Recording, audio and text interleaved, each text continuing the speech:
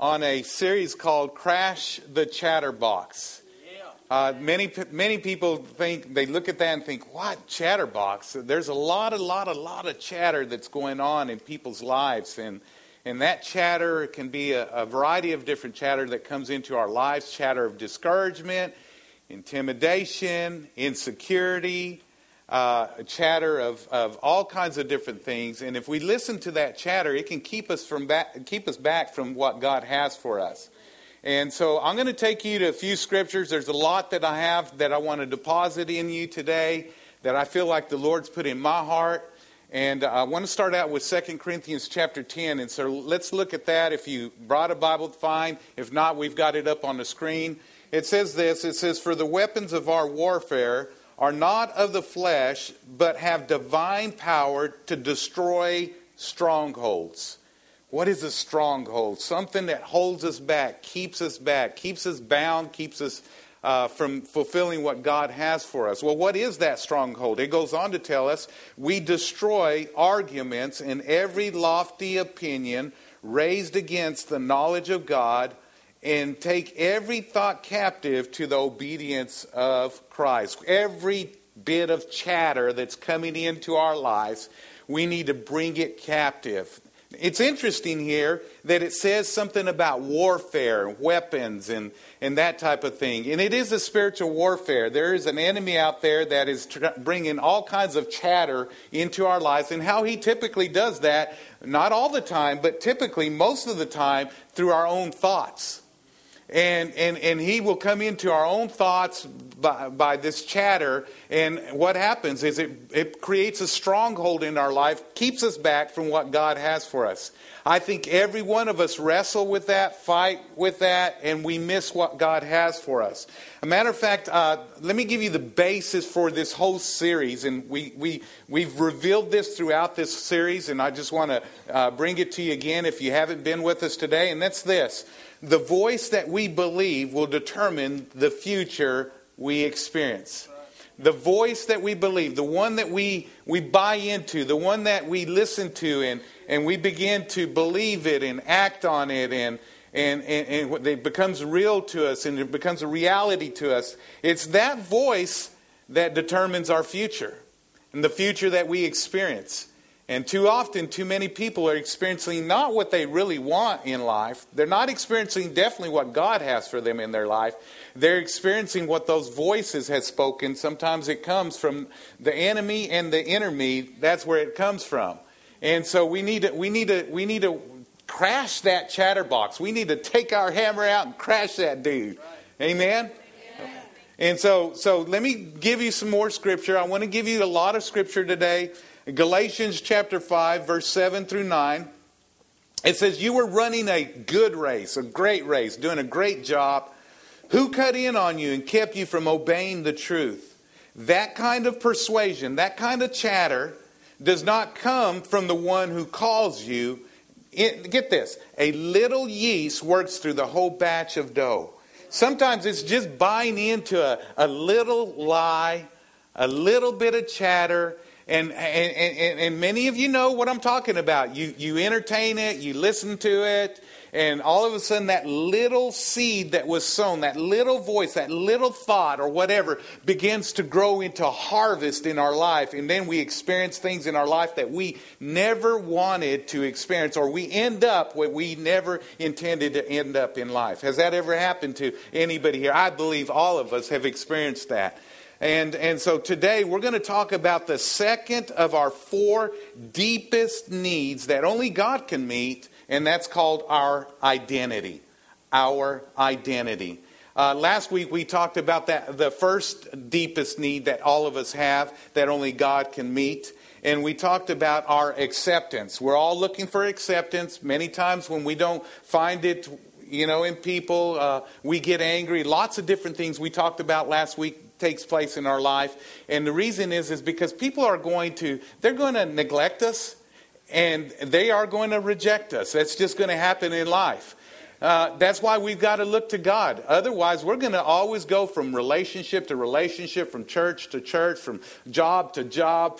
We're always going to be on the go and never be satisfied, never be happy. And the reason is we're looking to people to looking to people to meet the need that only God can meet in our lives.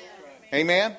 And so we talked about that last week, but today the same is true with our identity. We're trying to find our identity in a spouse, in a job, in a hobby, a profession, education, all kinds of different things. And we're not being satisfied.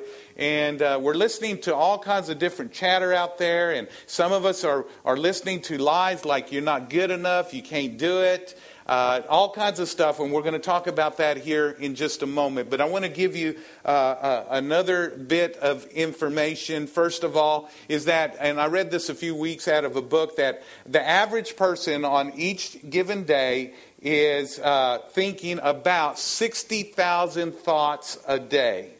That's a lot of thoughts. According to this book, 80% of those thoughts are negative. And so we're listening to all this negative chatter in our life, and it's a wonder why we end up where we don't want to end up in our life. And you can see that scripturally. A matter of fact, 2 Corinthians chapter 11, verse 3, it says this, and really this is where we're going to center around Eve and Adam, but it says this, "For I am afraid that just as Eve was deceived by the serpent's cunning," or his chatter, "your minds may somehow be led astray from your sincere and pure devotion to Christ."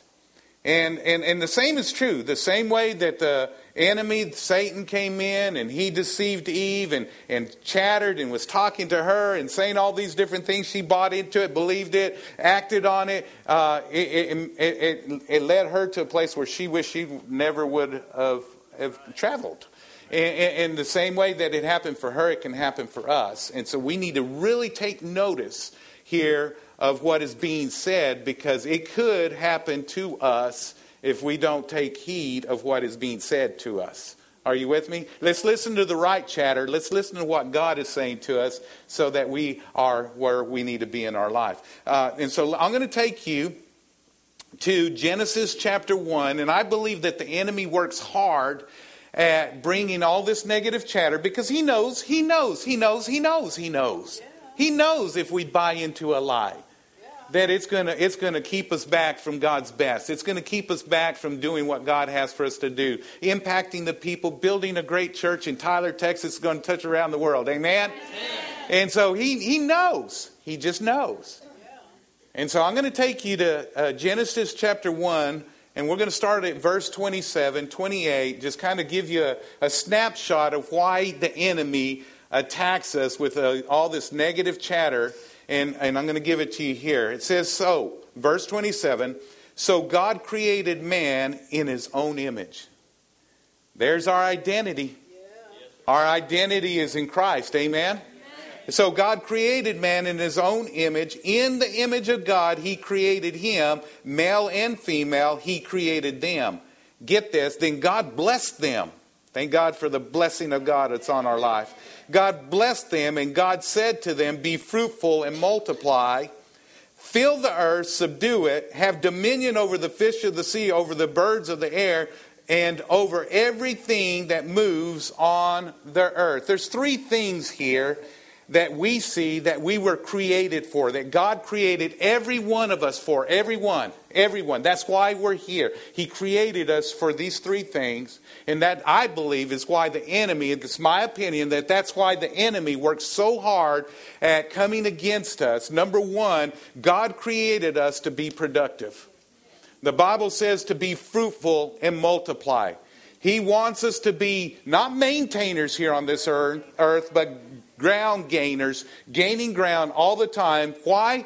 For His glory, to build His kingdom, to reach people, to make a difference, to help people get healed, to help people get set free, to help people through this journey in life. That's what God has put us here for, to be productive. And if He can get us buying into a lie, especially about our identity, and we're wrestling about who we are and the God that we serve, and we're wrestling with that whole idea there, then we're going to be busy dealing with that wrestling than we are being productive with our life. Second thing here, he says, fill the earth and subdue it. God created us to be influencers. He wants us to influence people intentionally so that we can help get them to Him in a personal relationship with Him, and then ultimately helping them to fulfill what God has for them to fulfill in their life. So God wants us to be influencers. Let me tell you something. You will not be an influencer here on this earth if you have an identity crisis, if you don't know who you are. Because we all have to become comfortable with being uncomfortable in our life. And that uncomfortableness is that we need to always be developing relationships with as many people as possible so we can influence them for God. Yes. We got to be stepping out of the boat. So who was it that was telling me about that? Julie was telling me about this morning. She felt like the Lord put it on her heart. Step out of the boat. We've got to step out of the boat and do what God wants us to do and not listen to all the chatter that would keep us in the boat. Amen? And so that's the second thing. The third thing that God created us to be, and why I believe the enemy works so hard against us, bringing negative chatter that keeps us in a place of doubting our identity or knowing who our identity is in Christ, is that God created us to be leaders. The Bible says have dominion on this earth. Have dominion. Have dominion. Have dominion. God called us to have dominion. He called us to be leaders here on this earth. God wants you and I, every one of us, to be leaders. I believe everybody has a desire to lead somebody and help somebody to a better place than they are today. I think it's within all of us that we want to lead somebody to God, lead somebody to the things of God, lead somebody that's going to experience God in their life so that they experience God's best in their life, right? Amen. I believe that every one of us are called to be leaders. Every one of us. Some will lead more than others, but we're all called to be leaders. And too often, because we struggle with who we are, we're not leading. A matter of fact, we're giving into the voice of fear, and we're giving into the voice of insecurity rather than the voice of leadership that God had made us to be. That's good preaching. I don't care what you say. That's good preaching. All right? So here's what we're going to do. We're going to go all the way back to Genesis where Satan came in and he deceived Eve. And we're going to see that it is progressive. And there's things that we need to guard against and make sure that we're not allowing that enemy to come in and just pollute our minds and keep us from what God has for us. Our identity is so important. Our identity can be distorted and it can be destroyed if we don't understand these truths. And so here's what I'm going to do is I'm going to take you to Genesis chapter 1. I'm going to read from verse 1 to 6. So let's look at it and then I'm going to break it down. It says, "Now the serpent was more cunning than any beast of the field." Now we read that in 2 Corinthians chapter 11 in the New Testament, reflecting this particular passage of Scripture. It says, "Now the serpent was more cunning than any beast of the field which the Lord God made. And he said to the woman, Has God indeed said, You shall not eat of the tree of the garden? And the woman said to the serpent, We may eat the fruit of the trees of the garden, but the fruit of the tree which is in the midst of the garden, God has said."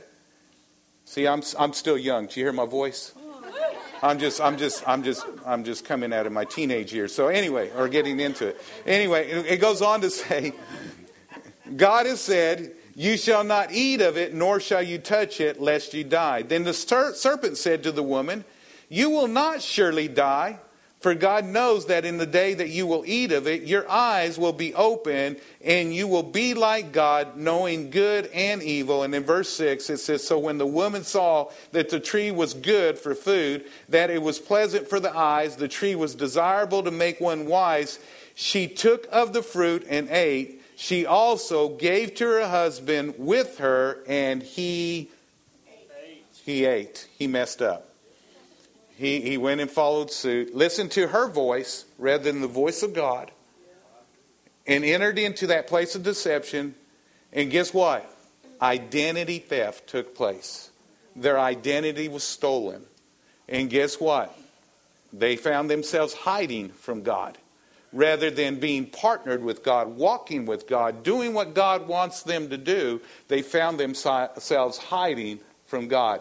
And I'm going to tell you, when we have a problem with our identity, that's what happens. Rather than partnering with God and moving with God and doing what God wants us to do, we have a tendency to hide from Him, skirt around the things of God, rather than getting in there and walking with Him full force. Is this making sense to anybody? So let's look at this. Let's look at how our identity is distorted and destroyed, and how the enemy did it in the beginning. We see in 2 Corinthians 11:3 that could happen to us, reflecting back of what happened to Adam and Eve in the very beginning. So the first thing it says that the devil did, that the enemy did, it says, "Has God indeed said, you shall not eat of every tree of the garden?" The first thing that the enemy does is he brings in doubt. Or doubts into our life. Doubts. He will seed us with, and it's progressive, he comes in with doubts. Did God say you could really do that? Did God say that you are a child of God? Look at you. Look at all the mess you've made. Have you ever made a mess before? Man, you're supposed to be godly, but yet look what you just did. Look what you just said. Just look how your attitude is. Look how you're acting. Has God really said that you're the righteousness of God in Christ Jesus? Has God really, really said that you are the person that He says that you are? Are you really mighty upon this earth? Are you really, really the head and not the tail? Are you really the blessed instead of the cursed? You know, you have all these different thoughts that come in. I was a couple weeks back, I asked our small group, I said, what kind of chatter do you wrestle with? And there's a variety of different people that gave me some feedback, and from just not feeling good enough, or when I attempt something, I feel like I might fail, or just the chatter of others maybe talking about me when they probably aren't. And it seems like there was just a number of different responses. And I thought, those are all the things that I deal with, or have dealt with, or I'm sure I will deal with. The enemy's always going to come in with doubt. And by the way, just because you have doubt come in and it flies across your mind doesn't mean that it has to land and nest. We read in Corinthians that you can bring all those thoughts captive.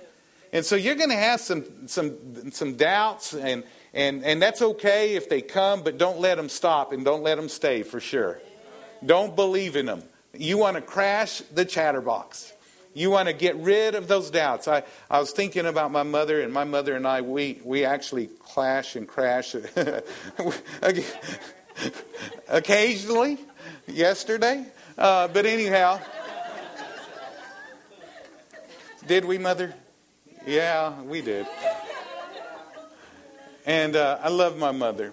But, when she, and all of us have a past, and the way we were raised and different things, and sometimes it's the chatter from your past that keeps you back keeps you from fulfilling what God has for you in your present, and keeps you back from going into your future with all the power and the strength that God has for you.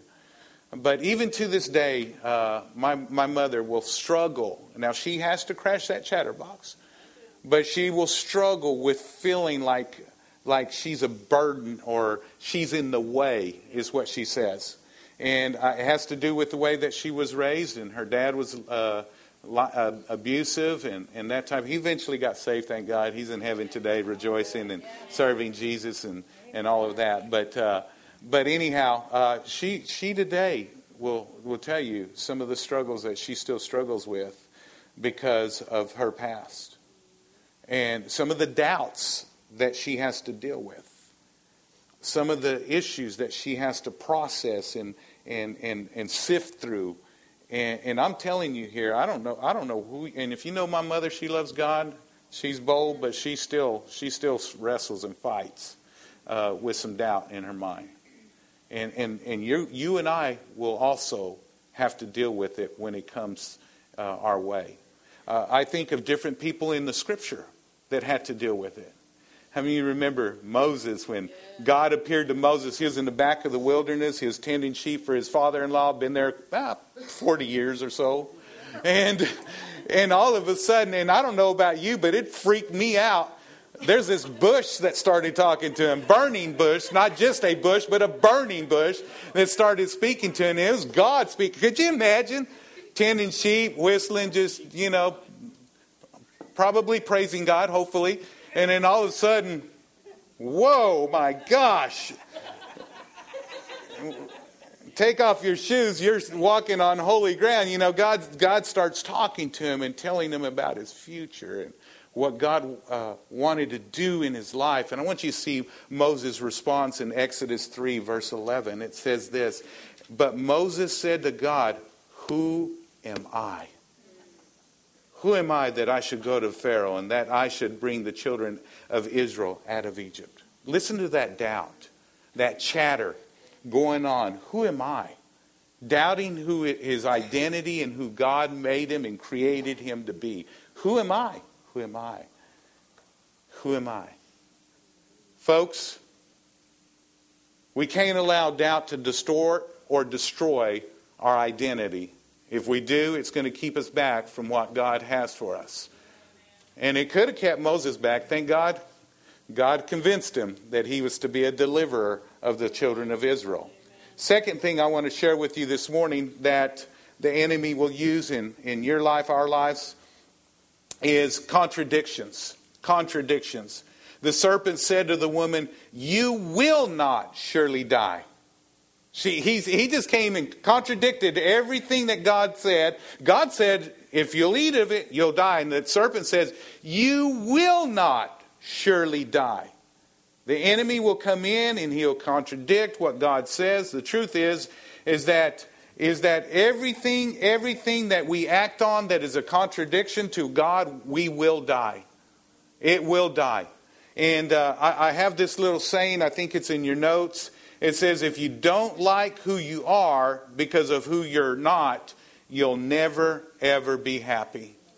And one of the things that will die in your life, my life, our lives, when we have an identity crisis and we buy into what the enemy says, is one of the things that will die is our happiness. We just will not be happy. You will not be happy trying to be like somebody else. You will not be happy trying to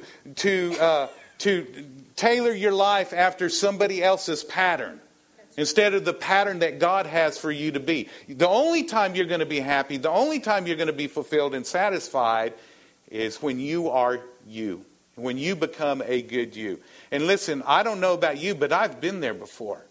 Some of you heard this story, but when I first got married, and I married my wife, I tried to change her. I tried to make her into another me. God forbid that we have two of me's in one household. Well, actually, we have had two of me's in one household. And so that was kind of fun. But anyway, it was 17 years and then he moved out. And that was my son. Right? Gave him to my daughter-in-law. Praise the Lord. And amen. And so anyhow, it was a struggle. We were constantly struggling, and I was trying to make my wife into me, and I was always not intentionally. I was ugly. I was trying to serve God. I didn't know any better. I was relatively young as a Christian, and so I didn't know any better, and I was trying to change her, and we were constantly bickering and that type of thing, and I was not intentionally, but I was belittling her and suppressing her and putting her down because I was trying to make her to be somebody else rather than her, and not appreciating who God made her to be. And until one day, God, I believe, spoke to me, spoke in my heart, and he says, "Do you not appreciate me? Do you not like me?" There was the words, "Do you not like me?" And I was like, "What do you mean not like you?" He said, I created her in my image. It moved me to the core. It did.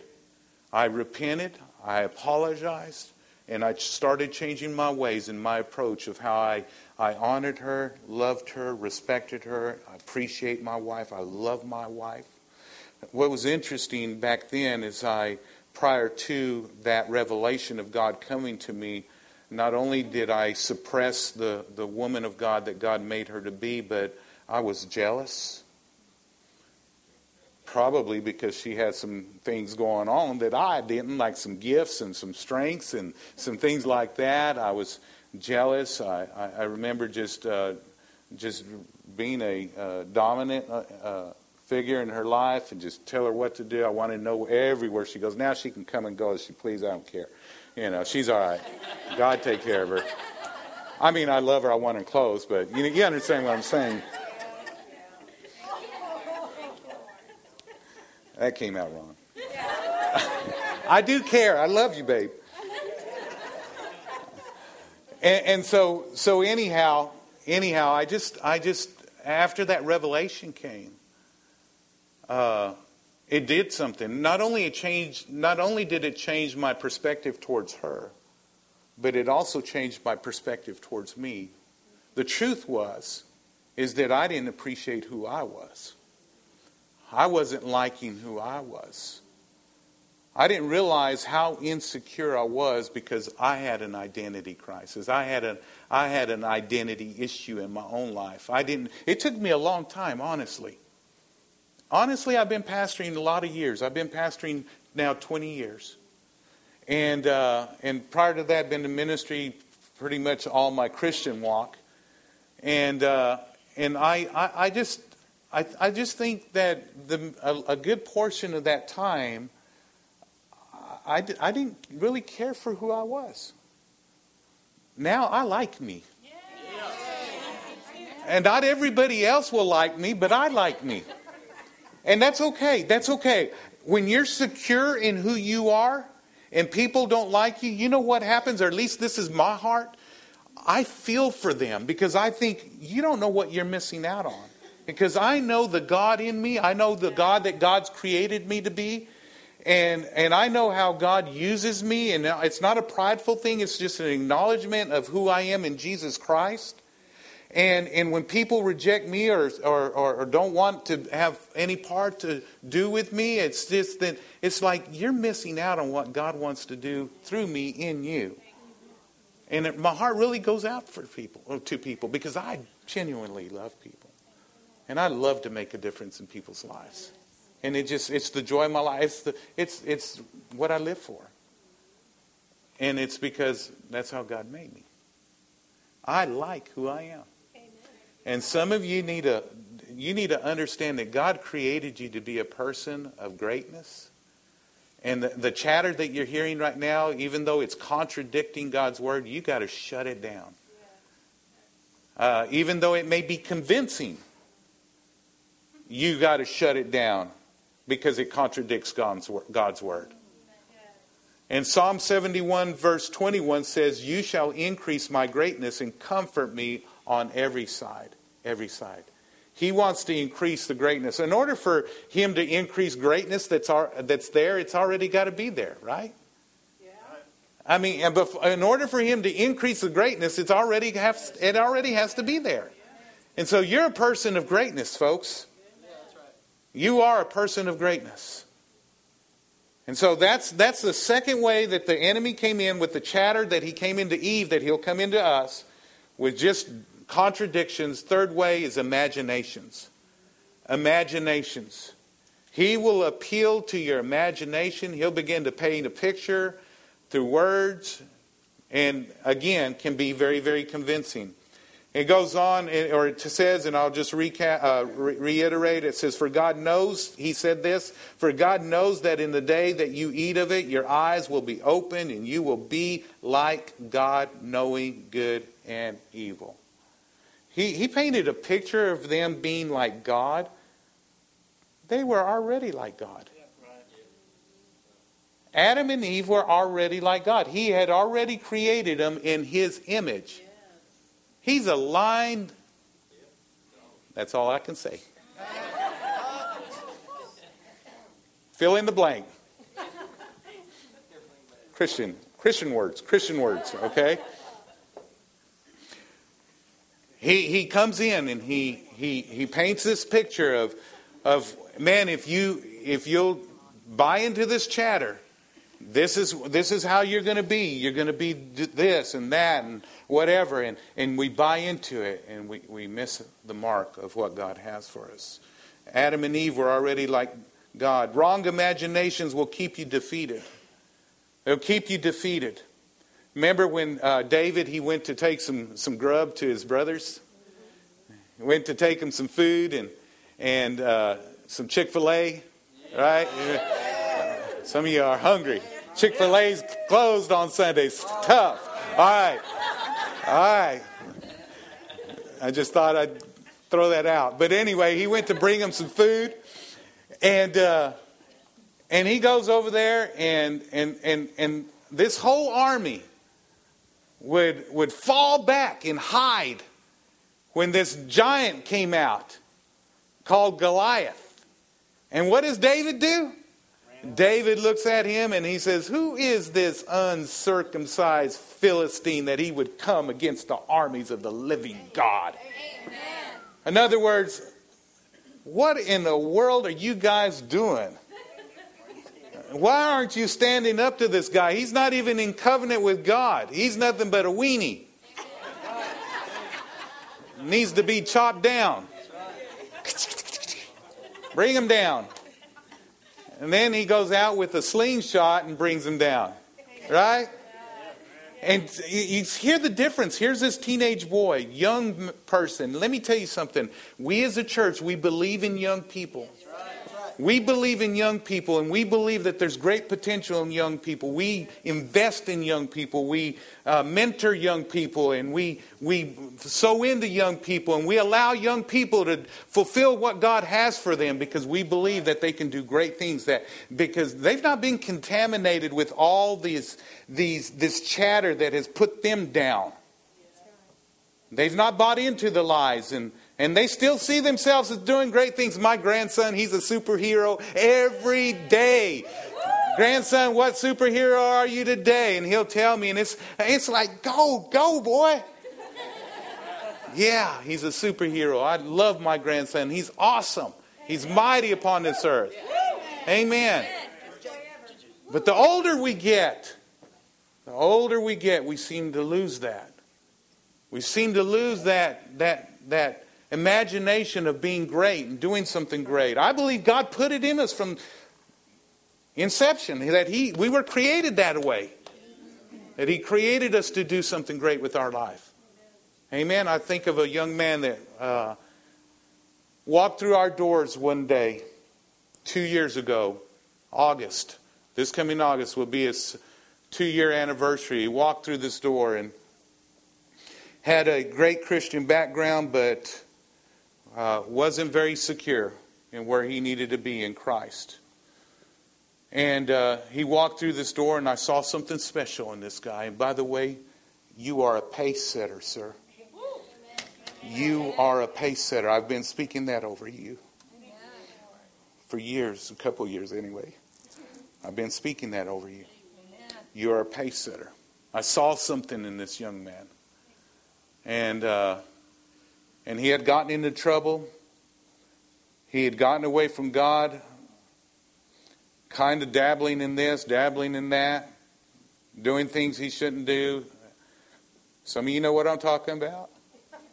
It's where you're at. It's okay, no condemnation. We want to help you. And I believed in him. I brought him in. I began to love on him and speak into his life and chatter in his life and speak until, and he struggled. We've talked, and he struggled about his identity. He struggled through who and what he could be doing with his life, and now it's like, let's go kill some giants. Let's go do this, amen. And I'm talking about our student pastor, Jacob Ball. Yeah. And we've got many others that have done the same thing, and I could sit here and brag about everybody. But let me tell you something. Too often, we're listening to the wrong chatter. God sent the children of Israel in to spy out the land, and He sent 12 spies in to spy it out. 10 came back, and guess what? They brought back an evil report. Kept back everybody. Let me tell you why they brought back an evil report. It's because they had an identity problem. If you look at Numbers chapter 13, verse 33, let's bring it up here. It says there, we saw the giants, the descendants of Anak came from the giants, and we were like grasshoppers in our own sight, and so were we in their sight. We're a royal priesthood, the Bible says. New covenant believers, we are priests and kings. We are called to do great things with our life. I want to read something to you out of the Message Bible. Love it. 1 Peter chapter 2, verse 9 and 10. It says, but you are the ones chosen by God, chosen for a high calling of priestly work, chosen to be a holy people, God's instruments to do His work and to speak out for Him, to tell others of the night and day difference that He has made for you, from nothing to something, from rejected to accepted. That's the God that we serve, and that's the God that we are like as Christians. We have been born again. We are like Him in Jesus' name. Amen. Bow your heads, would you please?